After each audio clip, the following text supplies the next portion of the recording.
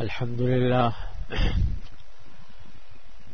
لله نحمده ونستعينه ونستغفره ونؤمن به ونتوكل عليه ونعوذ بالله من شرور أنفسنا ومن سيئات أعمالنا من يهده الله فلا مضل له ومن يضلله فلا هادي له وأشهد أن لا إله إلا الله وحده لا شريك له وأشهد أن سيدنا وسندنا ونبينا ومولانا محمدا عبده ورسوله صلى الله تعالى عليه وعلى آله وأصحابه وبارك وسلم تسليما كثيرا أما بعد فأعوذ بالله من الشيطان الرجيم بسم الله الرحمن الرحيم والعصر إن الإنسان لفي خسر إلا الذين آمنوا وعملوا الصالحات وتواصوا بالحق وتواصوا بالصبر آمنت بالله صدق الله مولانا العظيم وصدق رسوله النبي الكريم ونحن على ذلك من الشاهدين والشاكرين والحمد لله رب العالمين. بزرگان محترم اور برادران عزیز، یہ سورہ عصر ہے جس کا بیان کافی پچھلے دنوں سے چل رہا ہے، جس کا خلاصہ یہ ہے کہ اللہ تبارک و تعالی نے اس صورت میں یہ بیان فرمایا کہ انسان بڑے خسارے میں ہے، گھاٹے میں ہے، کیونکہ اس کی عمر کا وقت گزر رہا ہے اور جو مہلت اللہ تعالی نے اس کو دی تھی وہ ہر آن گھٹ رہی ہے. البتہ اس خسارے سے بچنے کے لیے 4 کام ضروری ہیں. ایک ایمان، دوسرے نیک عمل، تیسرے ایک دوسرے کو حق کی نصیحت کرنا اور چوتھے ایک دوسرے کو صبر کی نصیحت کرنا. لہذا بتایا یہ کیا گیا ہے کہ کسی انسان کا خود اپنے ذات میں اپنے عمل کو ٹھیک کر لینا کافی نہیں ہے، بلکہ اپنی استطاعت کی حد تک دوسروں کی بھلائی چاہنا اور دوسروں کو نصیحت کرنا، دوسروں کو حق کی طرف بلانا، دوسروں کو صبر کی تلقین کرنا، یہ بھی انسان کے فرائض میں داخل ہے، ایک مسلمان کے فرائض میں داخل ہے. جس چیز کو یہاں حق کی نصیحت اور صبر کی نصیحت کہا گیا ہے، اسی کو قرآن کریم میں دوسری جگہوں پر امر بالمعروف اور نہی عن المنکر سے تعبیر کیا گیا ہے. اللہ کے نیک بندوں کی تعریف کرتے ہوئے اللہ تعالی نے جگہ جگہ یہ فرمایا کہ یہ وہ ہیں جو لوگوں کو نیکی کی تلقین کرتے ہیں اور برائیوں سے منع کرتے ہیں، برائیوں سے روکتے ہیں. امر بالمعروف اور نہی عن المنکر، یہ ایک بہت بڑا عظیم باب ہے دین کا کہ ایک شخص کا دوسرے کو نیکی کی تلقین کرنا اور برائی سے روکنا.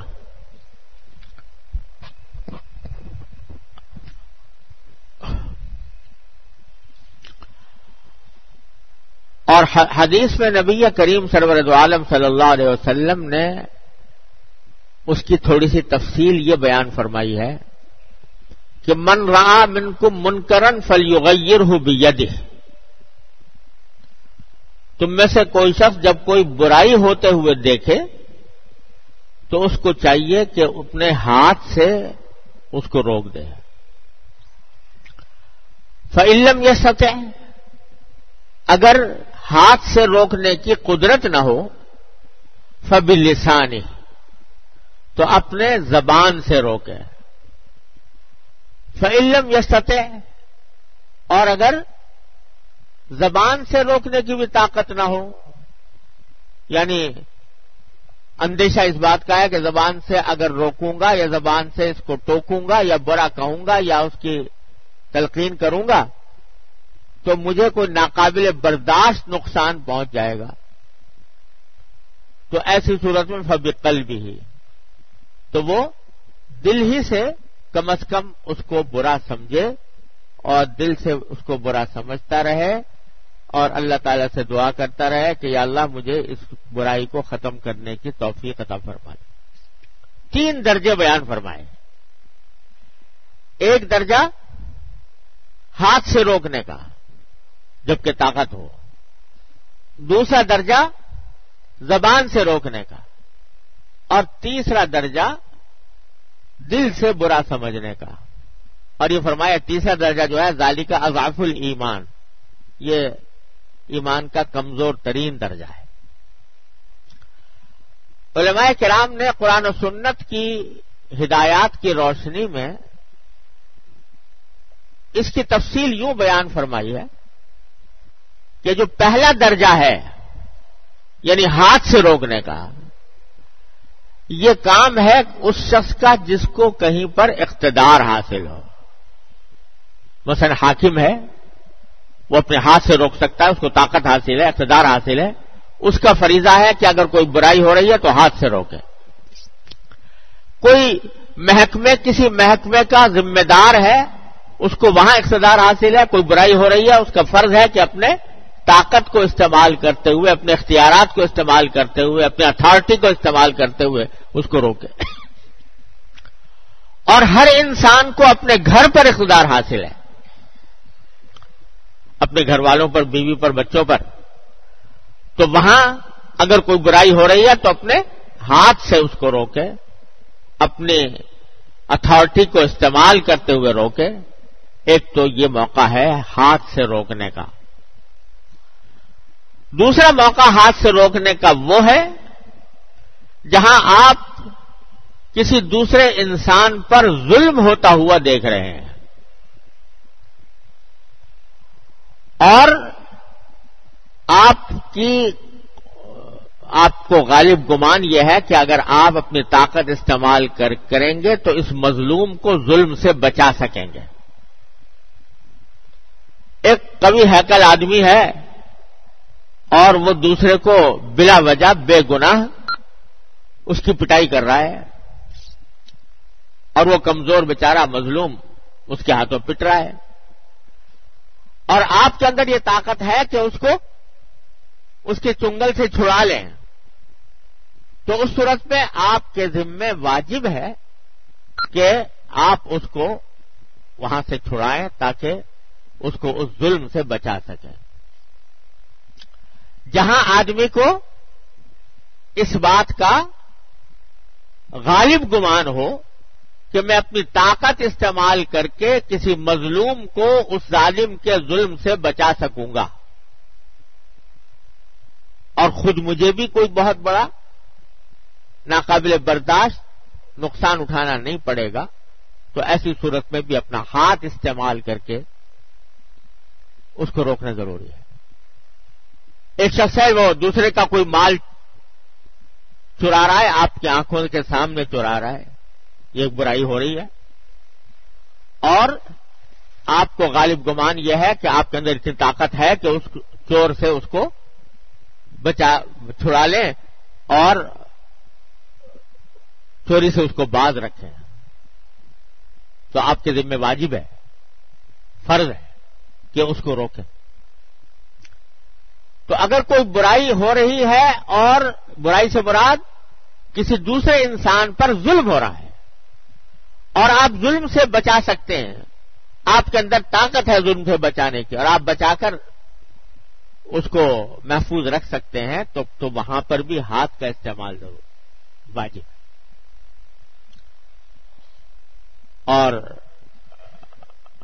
حدیث میں نبی کریم صلی اللہ علیہ وسلم نے فرمایا کہ المسلم اخو المسلم لا یظلمہ ولا یسلمہ، یعنی مسلمان، ہر مسلمان دوسرے مسلمان کا بھائی ہے، نہ تو اپنے مسلمان بھائی پر وہ ظلم کرتا ہے اور نہ اس کو بے یار و مددگار چھوڑتا ہے، یعنی اس طرح چھوڑ دے کہ وہ ظالم اس کے پاس ظلم کرتا رہے اور یہ بیٹھا تماشائی بن کے دیکھتا رہے، ایسا نہیں کرتا۔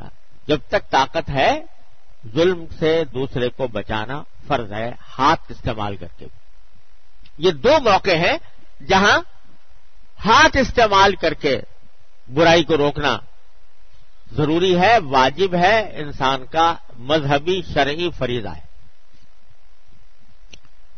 لیکن جیسا میں نے پہلے بھی عرض کیا تھا کہ ان دو مواقع کے علاوہ کوئی شخص جو ہے وہ کسی برائی میں مبتلا ہے، گناہ میں مبتلا ہے، تو اور آپ اس کو ہاتھ سے روک کر اور اگر اس کی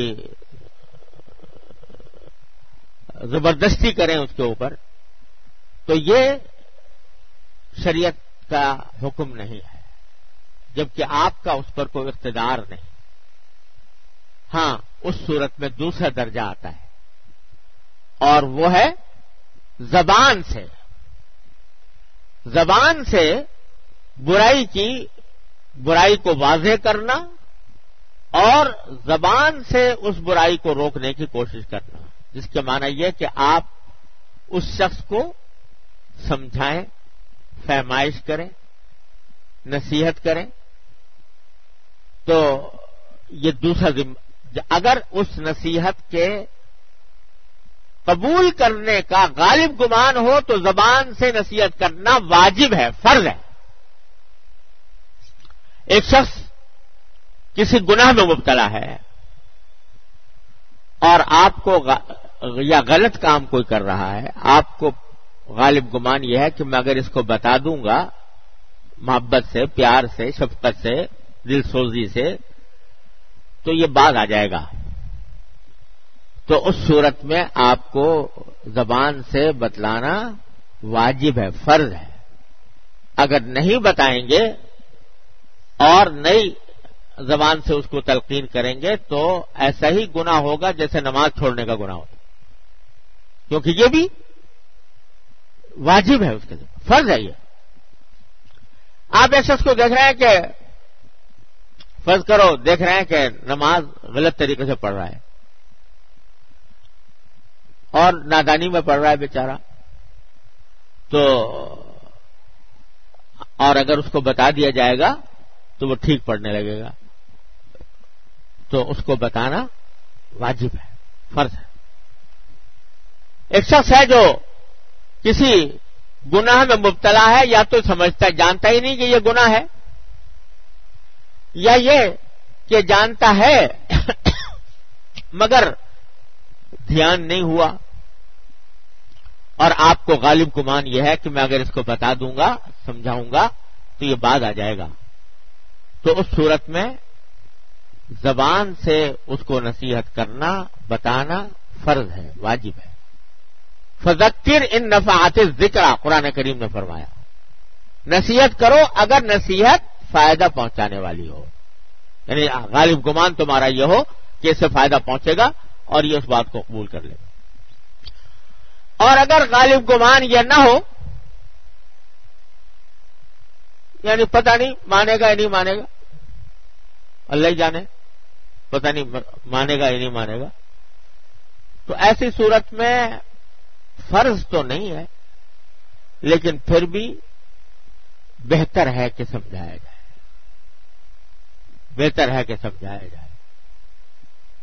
اگر مان لیتا ہے تو آپ کا مقصد حاصل ہو گیا، نہیں مانتا تو آپ نے کم از کم اپنا کام کر لیا، پھر اللہ تعالیٰ سے مانگو کہ یا اللہ اس کو میں بتانے جا رہا ہوں، اپنے رحمت سے اس کے دل میں ڈال دیجئے.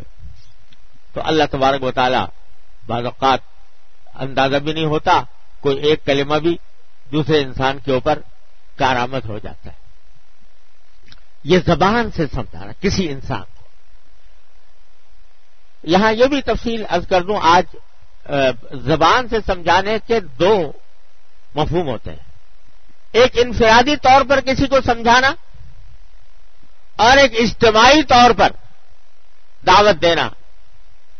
یعنی مجمع ہے، اب مجمع کو کوئی نیکی کی بات سمجھائی جا رہی ہے، بتائی جا رہی ہے، جیسے واعظ میں ہوتا ہے، تقریر میں ہوتا ہے. یہ دو الگ الگ چیزیں ہیں زبان سے سمجھانے کی. میں آج پہلی کی بات کر رہا ہوں کہ کسی شخص کو انفرادی طور پر سمجھانا، انفرادی طور پر نصیحت کرنا. یہ اگر نصیحت کے قبول ہونے کا غالب گمان ہو تو فرض ہے، یہ فرض عین ہے. اور اگر غالب گمان نہ ہو تو فرض نہ صحیح لیکن پھر بھی مستحب ہے، بہتر ہے کہ اس کو سمجھایا جائے. کیا پتہ اللہ تبارک و تعالی آپ کی بات کو مؤثر کر دے. اور ایک حدیث میں آتا ہے کہ نبی کریم صلی اللہ علیہ وسلم نے فرمایا کہ لَأَن يَهْدِيَ بِكَ اللَّهُ رَجُلًا خَيْرٌ لَكَ مِنْ حُمُرِ النَّعَمِ.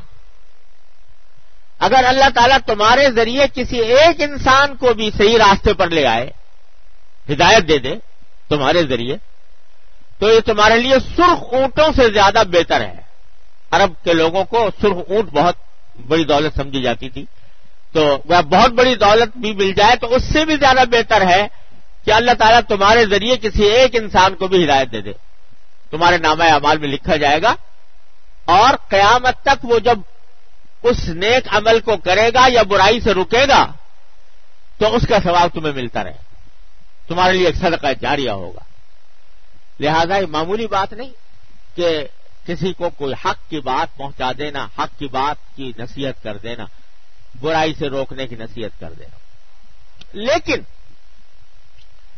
بات جب بنتی ہے، جیسے پچھلی مرتبہ بھی شاید میں نے عرض کیا تھا کہ جو بات کہی جائے دوسرے سے وہ ہمدردی کے ساتھ ہو، دل سوزی کے ساتھ ہو، خیر خواہی کے ساتھ ہو، اور شفقت اور محبت کے ساتھ، پیار کے ساتھ. اگر اس میں خراب نیت شامل ہو گئی، اپنی بڑائی جتانا شامل ہو گیا کہ دل میں یہ آ گیا کہ میں بڑا ہوں، میں جانتا ہوں یہ نہیں جانتا، یا میں نیک ہوں یہ برا ہے، اور اس کی تحقیر، اس کی تذلیل کر کے اگر آپ نے بات کہی تو وہ اس سے نہ صرف یہ کہ فائدہ نہیں ہوگا بلکہ کوئی ثواب بھی نہیں ملے گا. نیت ہی خراب ہو گئی. میں اس لیے دوسرے کو نصیحت کر رہا ہوں تاکہ میری بڑائی ظاہر ہو، اللہ بچائے، تو نیت ہی خراب ہو گئی. جب نیت خراب ہو گئی تو ثواب کہاں سے ملے گا؟ اور ایسے موقع پر تجربہ یہ ہے کہ بات کا اثر بھی نہیں ہوتا، کیونکہ جو آدمی کہہ رہا ہے وہ تو اپنی بڑائی ظاہر کرنے کے لیے کہہ رہا ہے، اللہ کے لیے نہیں کہہ رہا. جو بات کہے آدمی وہ اللہ کو راضی کرنے کے لیے کہے، اخلاص کے ساتھ کہے، للہیت سے کہے، دل میں یہ جذبہ ہو کہ کسی طرح میرے بھائی کو یہ صحیح بات پہنچ جائے. تو کیا ہوتا ہے؟ سب سے پہلی بات تو یہ کہ جو دل سے جو بات نکلتی ہے اثر رکھتی ہے. اگر دل سے کہی جاتی ہے، نیک نیت سے کہی جاتی ہے، تو اس کا دوسرے کے اوپر بھی اثر ہوتا ہے. اور کم از کم اتنا تو ہے ہی کہ اس کا اجر و ثواب آپ کے نامہ اعمال میں لکھا گیا. تو سب سے پہلی بات تو یہ کہ نیت درست ہونی چاہیے.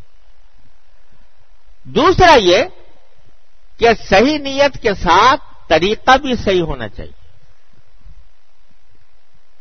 طریقہ جو ہے وہ نصیحت کا ہو. اسی لیے قرآن نے لفظ فرمایا کہ تواصوا، ایک دوسرے کو وصیت کرتے ہیں. وصیت عام طور سے اس لفظ کو، اس نصیحت کو کہتے ہیں جب کوئی مرنے والا جو مرنے کے قریب ہے وہ مرنے سے پہلے اپنے رشتے داروں کو، اپنے دوستوں کو کوئی نصیحت کرتا ہے، تو آپ تصور کرو کہ جب ایک آدمی دنیا سے جا رہا ہے اور کوئی نصیحت کر رہا ہے تو کتنی دل سوزی سے کر رہا ہوتا ہے. اس میں ڈانٹ ڈپٹ نہیں ہوتی، اس میں ڈانٹ پھٹکار نہیں ہوتی، اس میں پیار ہوتا ہے، اس میں محبت ہوتی ہے، اس میں شفقت ہوتی ہے، اس میں خیرخواہی ہوتی ہے. تو اللہ تعالیٰ نے یہ لفظ استعمال کیا کہ جب تم کسی کو نصیحت کرو تو ایسے کرو جیسے کہ مرنے والا اپنی اولاد کو جاتے جاتے پیار سے نصیحت کیا کرتا ہے، اس طرح کرو. ڈانٹ ڈپٹ سے کوئی اصلاح نہیں ہوا کرتی. تمہیں کیا حق ہے دوسرے کو ڈانٹنے کا؟ ڈانٹنے کا کوئی حق نہیں. ہاں، سمجھانے کا حق ہے، نصیحت کرنے کا حق ہے، تو اس کو پیار سے کرو، محبت سے کرو. الفاظ ایسے استعمال کرو جس سے دوسرے کی دل شکنی نہ ہو، دوسرے کی دل شکنی نہ ہو، دل آزاری نہ ہو. اور طریقہ بھی ایسا اختیار کرو جس سے وہ اپنی تذلیل محسوس نہ کرے. مجمع عام میں آپ نے کہنا شروع کر دیا کسی کو، تو یعنی یہ تو ذلیل کرنے والی بات ہوئی نا. سارے مجمع کے اندر کسی کو آپ نے تم یہ کرتے ہو، تم یہ کرتے ہو. اس کو سمجھانا ہے تو خلوت میں سمجھاؤ، تنہائی میں سمجھاؤ اور پیار سے سمجھاؤ، اور اس انداز سے سمجھاؤ کہ جس سے وہ اپنی سبکی محسوس نہ کرے، اپنی تذلیل محسوس نہ کرے. آپ اپنی بڑائی ظاہر نہ کر رہے ہوں اس کے اوپر کہ بھائی دیکھو ہم نے یہ سنا ہے، شریعت کا یہ حکم ہے، آپ اس کے مطابق عمل کریں تو بہت اچھی بات ہے. اس انداز سے جس سے وہ اس کے باوجود اگر کوئی برا مانتا ہے مانا کرے، لیکن اپنی طرف سے طریقہ صحیح ہونا چاہیے، نیت صحیح ہو، طریقہ صحیح ہو. آج جو ہمارے اندر خرابیاں پھیلی ہوئی ہیں ان میں سے ایک یہ بھی ہے کہ جب کسی دوسرے کو حق کی نصیحت کی جاتی ہے تو یا تو نیت صحیح نہیں ہوتی یا طریقہ صحیح نہیں ہوتا، اور ڈانٹ ڈپٹ شروع کر دی جاتی ہے، ڈانٹ پھٹکار شروع کر دی جاتی ہے. یہ پیغمبروں کا طریقہ نہیں ہے. دیکھو حضرت موسیٰ، حضرت ہارون علیہ السلام کو اللہ تعالی نے فرعون کے پاس بھیجا کہ تم جا کر فرعون کو دعوت دو، ایمان کی دعوت دو. آپ جانتے ہو فرعون تو نام ہی ایسا بن گیا کہ جو جابر، ظالم، استبداد رکھنے والا، تکبر، رعونت رکھنے والا، ایسے آدمی کو فرعون آج بھی کہتے ہیں کہ یہ تو فرعون بنا ہوا ہے. اتنا بڑا زبردست ظالم و جابر جو خدائی کا دعوے دار، اس کے پاس بھیج رہے ہیں حضرت موسیٰ ہارون علیہ السلام کو. تو اللہ تعالی نے ہدایت نامہ یہ دیا دونوں پیغمبروں کو کہ قولا لہ قولا لینا، کہ جا کر اس سے نرمی سے بات کرنا. آپ اندازہ لگاؤ، فرعون جیسے جابر کے بارے میں کہا جا رہا ہے کہ جا کر اس سے نرمی سے بات کرنا. لعلہ یتذکر و یخشی، شاید وہ نصیحت مان لے، شاید وہ اس کو دل میں خدا کا خوف پیدا ہو جائے. حالانکہ اللہ تعالیٰ جب بھیج رہے تھے تو اللہ تعالیٰ کو تو پتا تھا کہ وہ ماننے والا نہیں، آخر تک نہیں مانے گا، اور وہ خدائی کے دعوے دار ہے، کسی صحیح بات کو سننے کا روادار نہیں. اللہ تعالیٰ کے تو علم میں تھا، لیکن موسیٰ اور ہارون علیہ السلام کو فرمایا کہ تمہارا کام یہ ہے کہ نرمی سے بات کرنا، اور اپنے دل میں، داعی کے دل میں یہ امید رہنی چاہیے کہ چاہے فرعون کیوں نہیں ہے لیکن وہ شاید نصیحت حاصل کر لے، شاید اس کے دل میں خدا کا خوف پیدا ہو جائے. تو داعی کا کام یہ نہیں ہے کہ وہ یہ دیکھے کہ بھئی یہ تو بالکل قابو سے باہر ہے. تمہارے دل میں یہ امید رہنی چاہیے کہ شاید مان لے تمہاری بات. لعلہ یتذکر و یخشی. میرے والد ماجد حضرت مولانا مفتی محمد شفیع صاحب قدس اللہ تعالی سرہ فرمایا کرتے تھے کہ تم موسیٰ اور ہارون سے بڑے مصلح نہیں ہو سکتے. اور تمہارا مخاطب فرعون سے بڑا گمراہ نہیں ہو سکتا. لیکن وہاں جب یہ کہا جا رہا ہے کہ نرمی سے بات کرنا، تو آج تمہارے لیے کیسے جائز ہو گیا کہ تم لوگوں کے ساتھ سختی کرتے پھرو؟ بات کہو تو نرمی سے کہو. یہ قرآن کا حکم ہے. اور پیغمبروں کا طریقہ یہ ہے کہ مخالفین گالیاں دیتے ہیں، برا بھلا کہتے ہیں، تانے دیتے ہیں، اذیتیں پہنچاتے ہیں، لیکن پیغمبر ان کے جواب، گالی کا جواب گالی سے نہیں دیتا. پیغمبر برائی کا جواب برائی سے نہیں دیتا. پیغمبر سے کہا جا رہا ہے کہ انا لنراک فی صفاحۃ وانا لنظنک من الکاذبین. پیغمبر سے اس کی قوم کہہ رہی ہے کہ ہم تو تمہیں پہلے درجے کا بیوقوف سمجھتے ہیں اور پہلے درجے کا جھوٹا سمجھتے ہیں. کوئی اور دوسرا ہو تو کبھی تو مجھے بیوقوف کہہ رہا ہے، تو بیوقوف، تیرا باپ بیوقوف، تیرا دادا بیوقوف، اور مجھے جھوٹا کہہ رہا ہے تو جھوٹا، تیرا باپ جھوٹا. لیکن پیغمبر کا جواب یہ ہے کہ یا قوم لیس بی صفاحۃ ولکنی رسول من رب العالمین، کہ میری قوم نہیں، میں بیوقوف نہیں ہوں، مجھے تو اللہ تبارک و تعالی نے یہ پیغام دے کر تمہارے پاس بھیجا ہے. ولکنی رسول من رب العالمین. یہ جواب دے رہے ہیں. ان کی گالی کو ایک واقعہ بنا کر اس کی تردید کر کے جواب دے رہے ہیں کہ بھئی میں تو تمہارے پاس خیر خواہی کے لیے آیا ہوں پروردگار کی طرف سے، تم مجھے چاہے گالی دو چاہے کچھ کرو. پیغمبر کبھی گالی کا جواب گالی سے نہیں دیتے. تو پیغمبرانہ دعوت وہ سختی نہیں مانگتی، وہ نرمی مانگتی ہے، وہ محبت مانگتی ہے، اس کے دل میں ایک تڑپ ہوتی ہے. نبی کریم سرور عالم صلی اللہ علیہ وسلم فرماتے ہیں کہ میں دل چاہتا ہے کہ لوگوں کو کولی بھر بھر کے جہنم سے نکال لوں. یہ جذبہ کہ جو میں بات کہہ رہا ہوں وہ اس لیے کہہ رہا ہوں کہ میں آنکھوں سے دیکھ رہا ہوں کہ لوگ جہنم کی طرف جا رہے ہیں، اس کی طلب میرے دل میں لگی ہوئی ہے. تو میں چاہتا ہوں کہ کسی طرح کولی بھر بھر کے ان کو نکال لوں جہنم سے، اور اس کی وجہ سے گھل رہے ہیں. یہاں تک کہ اللہ تعالیٰ قرآن شریف میں فرماتے ہیں کہ لعلک باخع نفسک الا یکونوا مؤمنین. کیا آپ اپنی جان گھلا لو گے اس فکر میں کہ یہ لوگ ایمان کیوں نہیں لاتے؟ اپنی جان گھلائی ہوئی ہے اس لیے کہ فکر لگی ہوئی ہے کہ کسی طرح میں اپنی قوم کو غلط راستے سے نکال لوں. یہ فکر پیدا ہونی چاہیے داعی کے دل میں، تب وہ تواصی بالحق اور تواصی بالصبر کا اہل بنتا ہے. تو بھائی اللہ تبارک و تعالی ہمیں توفیق عطا فرمائے کہ جب کبھی ایسی نوبت آئے تو اس میں یہ ضروری ہے کہ ایک تو فکر ہو، خیرخواہی ہو، اور خیرخواہی کا طریقہ بھی ہو.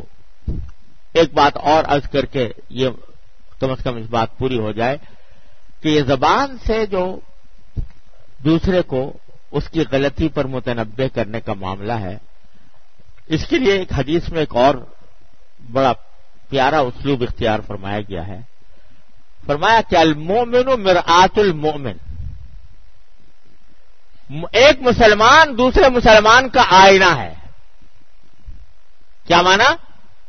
کہ جیسے آدمی آئینے کے سامنے کھڑا ہوتا ہے تو اپنا چہرہ اس کو صحیح طریقے سے نظر آ جاتا ہے. اگر چہرے کے اندر کوئی خرابی ہے، کوئی داغ لگ گیا ہے، کوئی دھبا لگ گیا ہے، تو وہ آئینہ اس کو بتا دیتا ہے کہ بھئی تمہارے چہرے پر داغ لگا ہوا ہے، صاف کر لو. تو فرمایا کہ مومن کا کام، مومن بھی ایک، ہر مومن دوسرے مومن کا آئینہ ہے. اس کو نظر نہیں آ رہا تھا دھبا، تم نے اس کو بتا دیا، تو یہ آئینے کا کام کیا تم نے. اور تمہیں نظر نہیں آیا تھا اپنا دھبا، دوسرے نے تمہیں بتا دیا، تو اس نے تمہارے لیے آئینے کا کام کیا. المومن مرآت المومن. اور اس حدیث کی تشریح میں حضرت حکیم الامت مولانا اشرف علی صاحب تھانوی قدس اللہ تعالی سرہ نے بڑی پیاری بات فرمائی. فرمانے لگے کہ حضور اقدس صلی اللہ علیہ وسلم نے آئینہ قرار دیا ہے مومن کو، تو آئینے کا کام یہ ہوتا ہے کہ جو سامنے کھڑا ہے نا اسی کو بتائے گا عیب اس کا، دوسروں کو نہیں کہتا پھرے گا کہ دیکھو فلاں میں یہ عیب ہے. جو سامنے کھڑا ہے اس کو بتا دے گا کہ تمہارے اندر یہ عیب ہے، تمہارے اندر یہ خرابی ہے، تمہارے جسم پر یہ داغ دبا لگا ہوا ہے. لیکن آئینہ کوئی دوسرا آئے گا، وہ ہٹ گیا، دوسرا آ گیا، تو آئینہ اس کو نہیں بتائے گا کہ میرے پاس جو دوسرا آدمی کھڑا ہوا تھا اس کے منہ پر یہ دبا لگا ہوا تھا، اس کو نہیں بتائے گا، جو کھڑا ہے اسی کو بتائے گا. تو نبی کریم سرور عالم صلی اللہ علیہ وسلم نے یہ مثال دے کر فرمایا کہ اگر کسی مومن کی کوئی برائی دیکھو تو اسی سے کہو جیسے آئینہ کہتا ہے. تو دوسروں سے کہتے مت پھرو کہ فلاں میں یہ برائی ہے، فلاں میں یہ برائی ہے، کیونکہ یہ غیبت ہے اور یہ دوسروں کی تذلیل اور تحقیر ہے، اس کو بدنام کرنے کا راستہ ہے جو مومن کا کام نہیں ہے. اس سے کہو، اسی سے کہو، محبت سے کہو، پیار سے کہو.